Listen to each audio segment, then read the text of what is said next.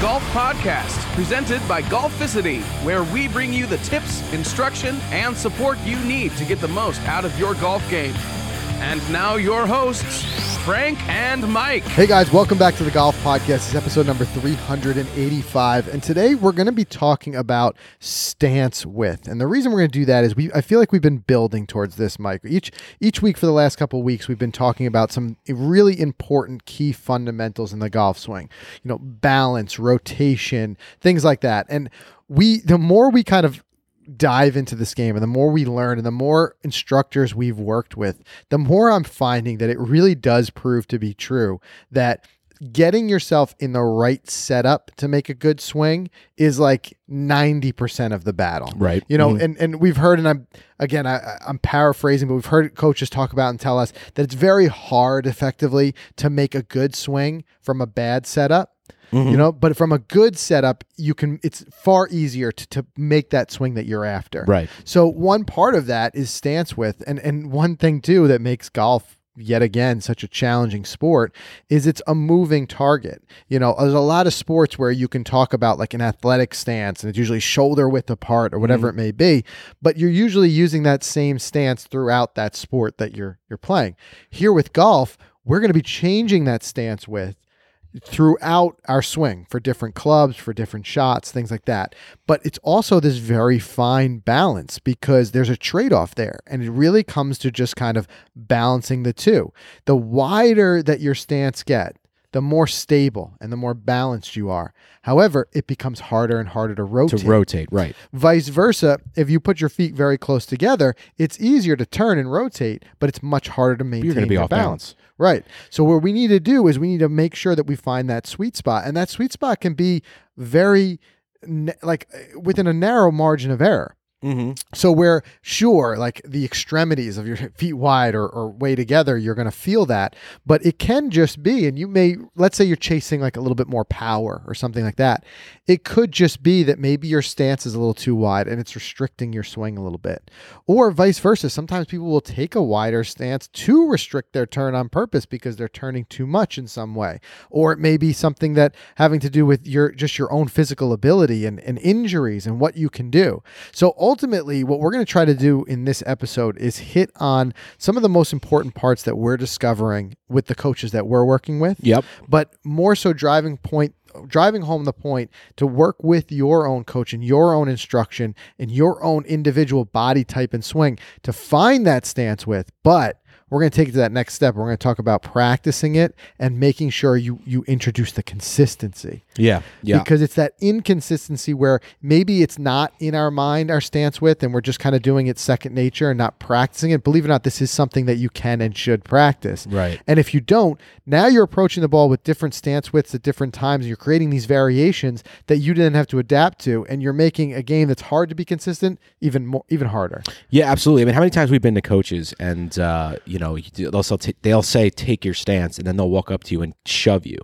And if you fall over, they're going to be like, you're not balanced. Right. You know, you have to spread your legs a little wider. And then when you do that, like, whoa, wait, that's a little too far. So there is a perfect spot to be. Yeah. You know, like you said before, you could be too wide and that can hurt you. But this is great. I'm excited to talk about this, especially since, and just to give you guys a little bit of an update, in about a month from now, we're going to be doing a series of lessons with different coaches. We're going to be back with Kevin Sprecher. We're going to be working with Brad Worthington again at Pound Ridge in August. And then we're going to be with hopefully Rob Labritz over at Glen Arbor. Yeah.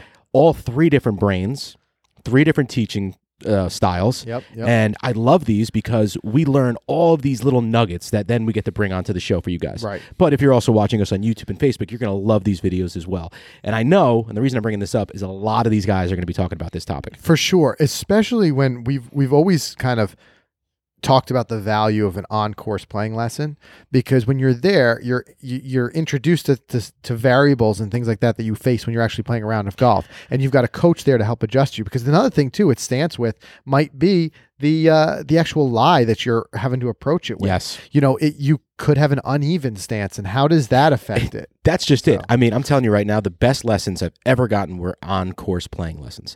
I almost am spoiled now, and I cannot go back to just taking a lesson on a range because of those different variables. Ryan Hager telling me about that pitch shot from those tight lies. Right. And Tom Reynolds with that the ball above my feet chip shot. There were so many different things that you can only experience out on the course. Right. And then sometimes you find those things out on the course, and this is like Tom Reynolds, and when we were doing our course lesson with him, he would show us the things on the course because that's where it would come up. But he would say, now these are the things that you go back and you practice in a traditional lesson on the range and whatever it may be. There you go. That's what we're going to talk about too. When we get into this, we're going to talk about some of the tools, very inexpensive, easy tools you can use to kind of remind yourself of stance with, and just really why it's important. So we've got a lot to cover today.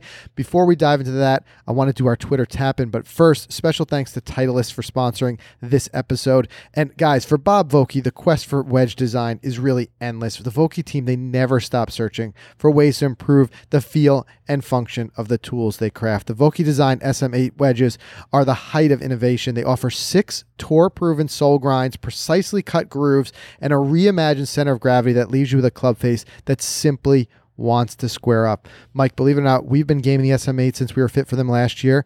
Honestly, I can say that I've never had more responsive, more forgiving, more playable wedges in my bag. And we've had the opportunity to play with countless other great golfers out there in the last couple of months. So many of them, same thing. I look in the bag, they're gaming the SM8s, and they're just talking about the way that this thing feels, the center of gravity, the way that you're just able to square that club face, just tremendous. So visit Vokey.com, learn more about the SM8 wedges and schedule a fitting. You also have a wedge selector tool on the website, which is really helpful. But if you get that opportunity to do a fitting, there's just so many different variables that you can put into your wedges to really get dialed. Bounces, grinds, lofts. There's so many things. So in the hands of a good fitter, you're going to take a great tool for your golf game and make it even better. I'm excited to see Bob again, finally, in January. Believe it or not, 6 months away, the PGA Show. That's crazy. The world is coming back together as in normal, and I know Bob Vokey will be there again, and we got to go say hello. Yeah. Always look forward to that. All right, guys, let's dive into this week's Twitter Tap-In. If you're not already following us on Twitter, make sure you do so at Golficity so you can be part of the Twitter Tap-In each week. And this is where we ask a question, and some of your responses, we get a great laugh out of you. And there's a few funny ones here, and we also get to learn a little bit of something because, like I said, we're all golfers looking to get better. So if we can learn from each other, that's what it's all about. So we asked this week, how do you bounce back after a bad round of golf? Do you have a method or a mindset that helps you get back on track? And I like that we kind of phrase this, how do you, like, not if you have a bad round, like when you have a bad round, because we all have them. I don't care what level of golf you're playing at, you're going to have them. And I think you become a better and more kind of well-rounded golfer when you start to realize that it happens. Mm-hmm. So you're not necessarily devastated by them. Yeah. It doesn't matter who you are, you're going to have your days when you're just kind of off. Oh yeah, 100%. I actually, for this, I didn't respond, but I wanted to just insert the GIF of Ace Ventura going in the shower and then like burning his clothes. Yes. Like just a fresh start. There you go. With the music. Yeah. But let's read some of these. Game. Yeah, the crying game. Yeah.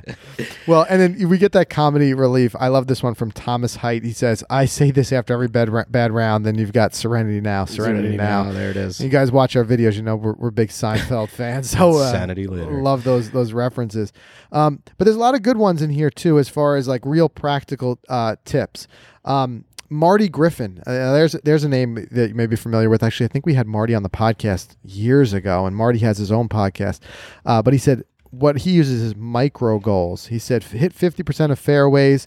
From that, 50% hit 60% of greens. Get up and down 70% of the time. So you could see he really kind of breaks it down. And he said if you can do that, the scores will come. And that's something we've talked about here on the show before. Instead of worrying about that big number, your score, instead, getting hyper-focused on little goals as you go. So each shot can have a goal. So like when you're on the tee box, the goal can be not. I mean, so many of us, we look at it and be like, all right, this is a par 4. It's scoreable. It's this many yards. Forget that. You're already thinking about the score. Instead, think about one step at a time. Those micro goals, as Marty said. The first goal might just be just put it in the fairway to give myself a shot at the green. Yeah. And then slowly work your way back into that. Instead of thinking, well, I need to shoot XYZ here to bounce back from the bad hole prior to it or the bad round I played last weekend. Instead, you're saying, let me just slow it down and focus on the micro goals. Well, maybe you should go back. I'm about to blow your mind. Go back and listen to episode 61 of the Golf 61. Podcast with Marty. And the title was Lessons Learned Shooting a 122. Whoa. By Marty. So, there's Marty who's sharing his little tips, way back. This was March of 2015, by the way. That's wild. 6 years ago. And there you go. Proves my point even more because Marty, I know, is a terrific golfer, and he talks about that time he shot 122. Mm-hmm. It happens to everybody. So I think that's really important. Looking through some of the other ones here. Pat says I buy a new set of clubs. Buy a new set of clubs. Yeah. If you're fortunate enough for that. JB sure. said the same, buy a new club. Yep. Which is funny because so many of us, the reaction is always like, just buy better equipment. And in fact, like it just doesn't necessarily solve the piece of the puzzle. I'm more so of the mindset of getting fit, every, once in a while, every season, every other season, so you can take advantage of the technological, advancements in clubs, but not necessarily that it's just going to fix because if if we could just throw money at the problem, we'd all probably try to do that.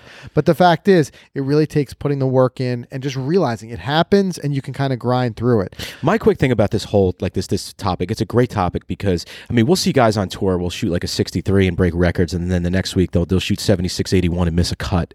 It happens to the best players in the world, and they do bounce back. Yeah. And it happens to us, and we bounce back. And for me, it's just like finding that one or two things out there that just wants to bring you back. That eagle putt or that birdie putt or something. Yeah. That's how I bounce back and play better. And maybe you were just off that day. That's just it. And it's also, it comes down to perspective. And there's two here that I want to read because they're great with that. And just this little mindset of perspective can make it better. If you think about, instead of thinking about the worst rounds, think about some of the best rounds you've played and think about the mindset of where you were at. You were probably very carefree, not overthinking your swing, just enjoying it. So there's two here that I want to read. One, Carter Moss says, after bad round, he says, I go home to my wife, have a good rest of the day, and I'm thankful I was able to play golf. I always have the next round to improve. Love it. So just brushes it off, and he's just positivity. Thankful. Mario Price, same type of thing. He says, for me, there are no bad rounds. A bad round is better than a good day at work any day. Just being out and enjoying the course that I'm playing. So it's a great thought because he's like, okay, so then how do we define bad? You went out there, you played golf. You didn't get injured. You know what I mean? You just shot a bad score that day. Yep. So if anything, you can rethink of it as a good round because maybe you came out of it with 3 or 4 things that you need to work on. It gives you a punch list for your practice sessions. Right. Right. Or otherwise, like we say, a lot of the videos we do when we're out there, we don't even really focus on the score. It's more so because I don't always remember score. Sure, I love it. I love having my shot scope on my wrist and I can go back and look at some of my better rounds or some of my worst rounds and where I need to improve. But that's like the last what thing I remember is the time we had out there, like playing with good friends, getting to really take in the course and understand and like enjoy it for what it is. The stories behind it, the people who create it, the architecture, all those types of things. There's so much in it that you don't have to lump it in. It's just like it's a bad round just because of what you scored. There's a lot of good things that happen. It's so funny you say that because we played Forest Hill recently. Yeah. And we went out there and we played in the owner gave us his super fast golf cart that was going 35 miles per hour. We had a beautiful sunny day. I made an eagle. I drove a par 4 and we had great laughs with great people. And then, oh, by the way, I shot an 81 that day. Yeah. That's an afterthought. Yeah. Yeah. So you're right. One of your best rounds. Yeah. Here's a good one. Keith Cook says, bad rounds happen. Let most go. He goes, the ones you don't, evaluate, understand the skill that needs improvement. Where there are other factors outside the physical. If physical, hit the range or the chipping putting green. If mental or fatigue, address through meditation, nutrition, rest. So that's just it. Like I think a bad round will oftentimes, it's something to be grateful for because it'll tell you more about what you can do as a golfer to get better than a good round. Good round, by that definition of that, kind of lumping it in of saying a good round was a good score. Yeah. But it's just saying like, okay, then just enjoy it. The bad rounds, they're those teachable moments where you can kind of get better. Yeah, for sure. Yeah. And then But no matter what I learned from all this stuff, it just keeps reinforcing it. The only path to better is more practice. You have to put that work in. Definitely. And I do want to mention this one from Eddie because we can wrap it up on this. I think this is interesting. And this is something maybe I'll try doing because the best thing I do is how I fill out my scorecard.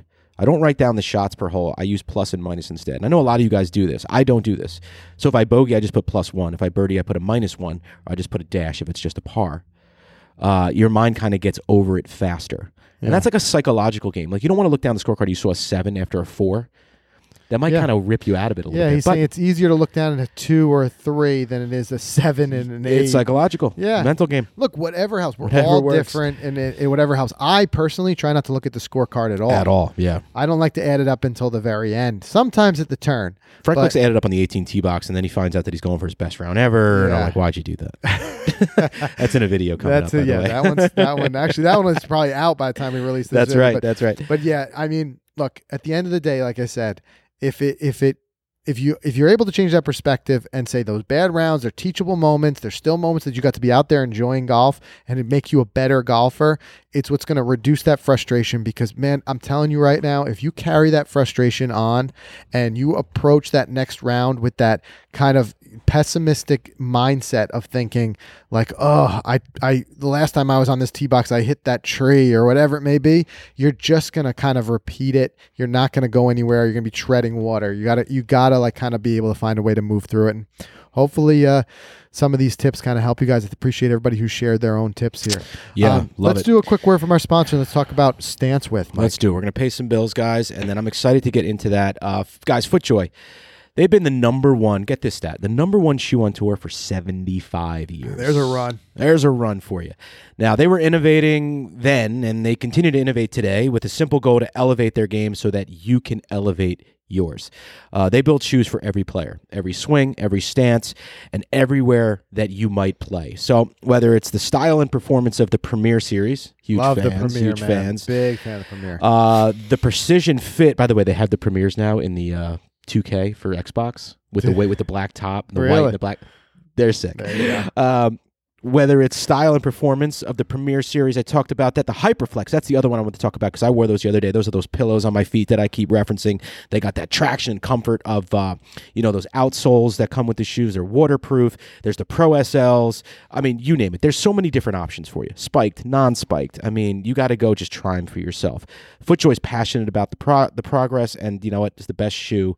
I'm stumbling over my words, Frank. This is the best their game has ever looked. I want you guys to go check it out for yourself. Find the shoe for your game. Check out their shoe finder too. That'll help you narrow it down. Go to footjoy.com/shoe finder. You guys are going to have fun playing around with that. I know we did. It's kind of cool. Like, we did. Where you live in the world, your terrain, it's all good stuff. So go check that out there. And lastly, we want to thank ShotScope.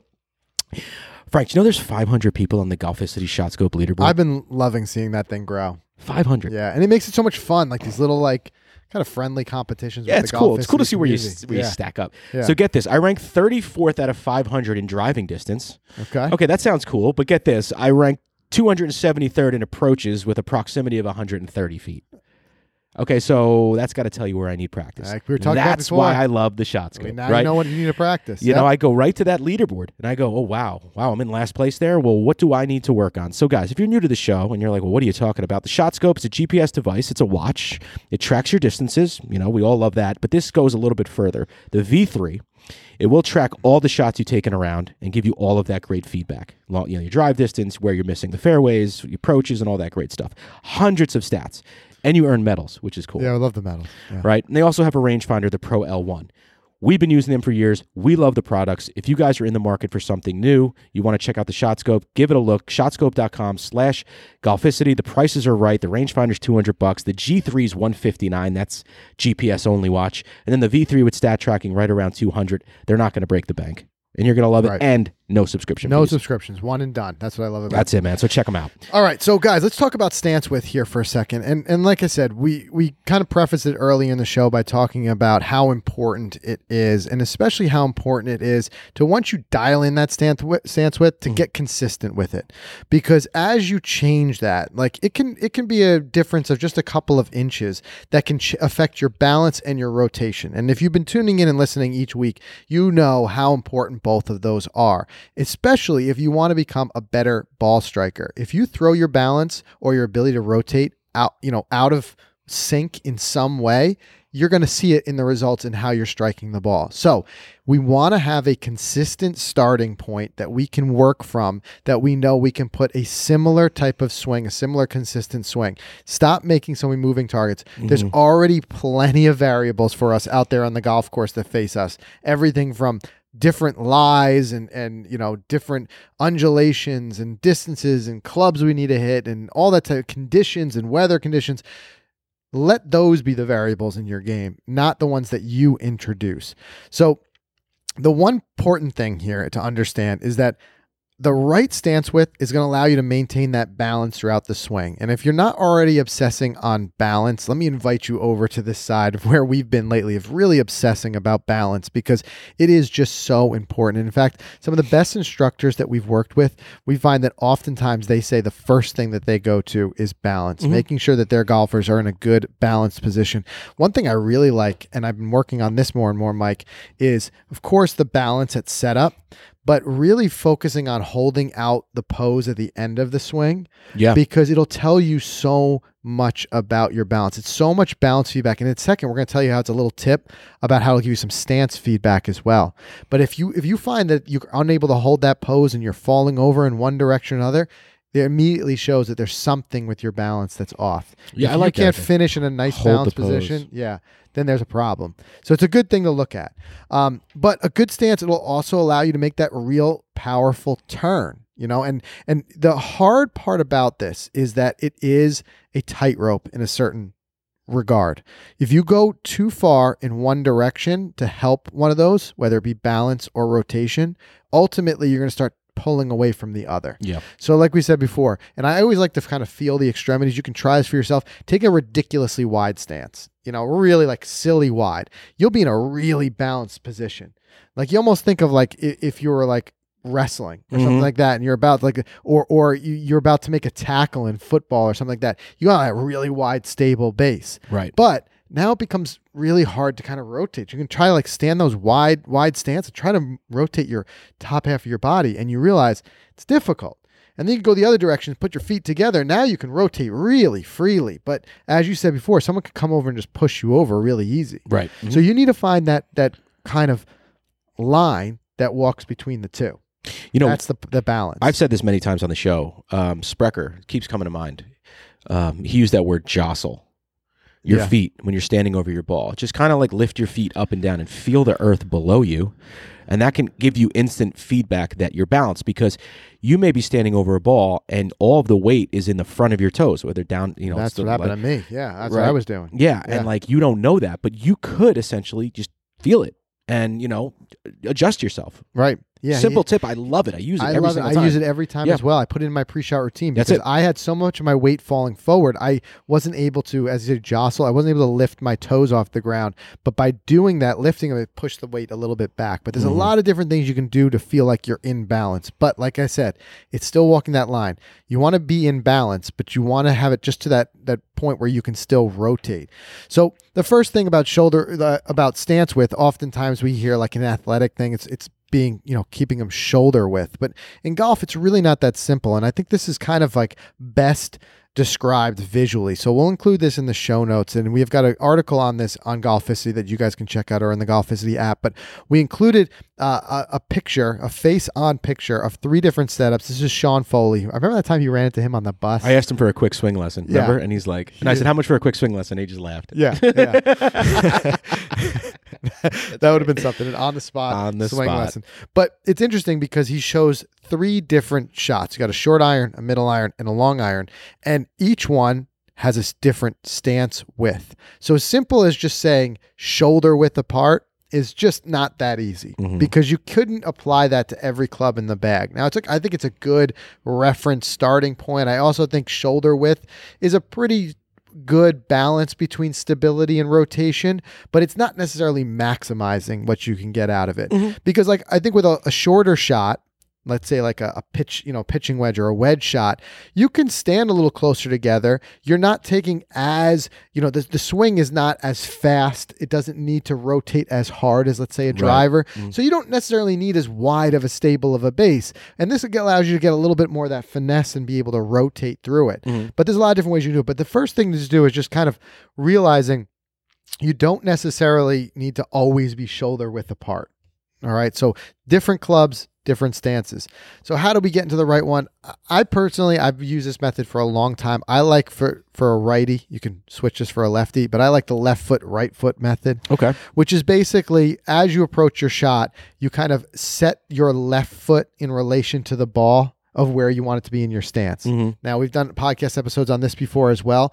The ball in the stance is going to change depending on the club you're hitting. So obviously with a driver, it's forward in the stance, and then you work your way back towards the middle of the stance. Some people, I rarely go back past middle. Some people will go further back towards their right foot with certain shots, maybe with certain shots. But I'm really like, for my shortest wedges, I'm usually in the middle, and I'll just kind of move forward a little bit. Yeah. But what you can do is use that as your starting point by first just kind of taking your left foot and stepping out where you want that ball to be in your stance. And then from there, stepping out your right foot the appropriate length. Now, this is where it takes a little bit of practice. What that length is going to change with different clubs. But it's really finding that sweet spot. And this is something you can do on the range with experimenting. Take one club. Maybe it's like you feel like your 7-iron or some sort of middle club. Where do you want that in your stance? Now set your left foot to it and then experiment with your right. Try taking a little bit wider stance. What does that do for you? Then go a little bit narrower. What does that do? Is there that tipping point where you're starting to lose balance in favor of rotation or vice versa? But you can kind of work your way through and get what the right feel is. Here as well, again, I don't want to dive too much into saying what the exact right stance width is because it's going to vary not only by shot and club, but also by body build and the person. So I think this is one of those things that you can get a lot from a lesson, a lot of value from a lesson, and have an instructor, based on your body type, your swing, show you what they feel is an appropriate stance width for the clubs. Yeah. But then note it. And we'll talk about why in a second because I want you to practice it. I think the hard part is that we then get away from it and we approach it with different stance. So we're really driving home this point of consistency. Yeah, it makes sense, man. I wonder if do you think they make an alignment stick with different places to put your feet? Probably not because it's so simple to do yourself. And that was the tip that I wanted to talk about in a second is something we learned about putting tape on an alignment stick. Yeah. Because I think that's going to be your easiest way to practice consistency. But the other thing too is, again, kind of giving yourself some visual feedback of if your stance is appropriate. A good one we talked about before, holding the finish, right? Yep. A good way you can do this is take a swing, hold the finish. Let's say that we'll address this from a righty standpoint. If your knees are right next to each other at your finish, your stance is probably the appropriate width. If you find that your left knee is closer to the target than your right knee, your stance may be too wide. So if you think about that, if you took a really wide stance and finished, your right knee is going to be way behind your left. Got it. Yep. And then vice versa, if your right knee is way past your left knee at your finish, there's a chance that stance was too narrow. And we included a picture of Rory at his finish here, and you can just see his knees are perfectly the same distance, towards the target. They're just at that point completely parallel, and it just shows you that he starts with such a good balanced, stance width that he winds up in a good balanced finish. That's what it really comes down to. But as Mike was saying, I think the number one way that we can kind of practice this is once you find out what the appropriate stance width is, and this is a tip that we got from one of instructors that we worked with recently, said just simply take an alignment stick. Now we're talking about a $3 piece of equipment, in a versatile piece of equipment you can use with so many different things. Just take that alignment stick, put 2 little pieces of tape there for where your stance width should be. You can use multiple pieces if you want to do for different clubs. Yep.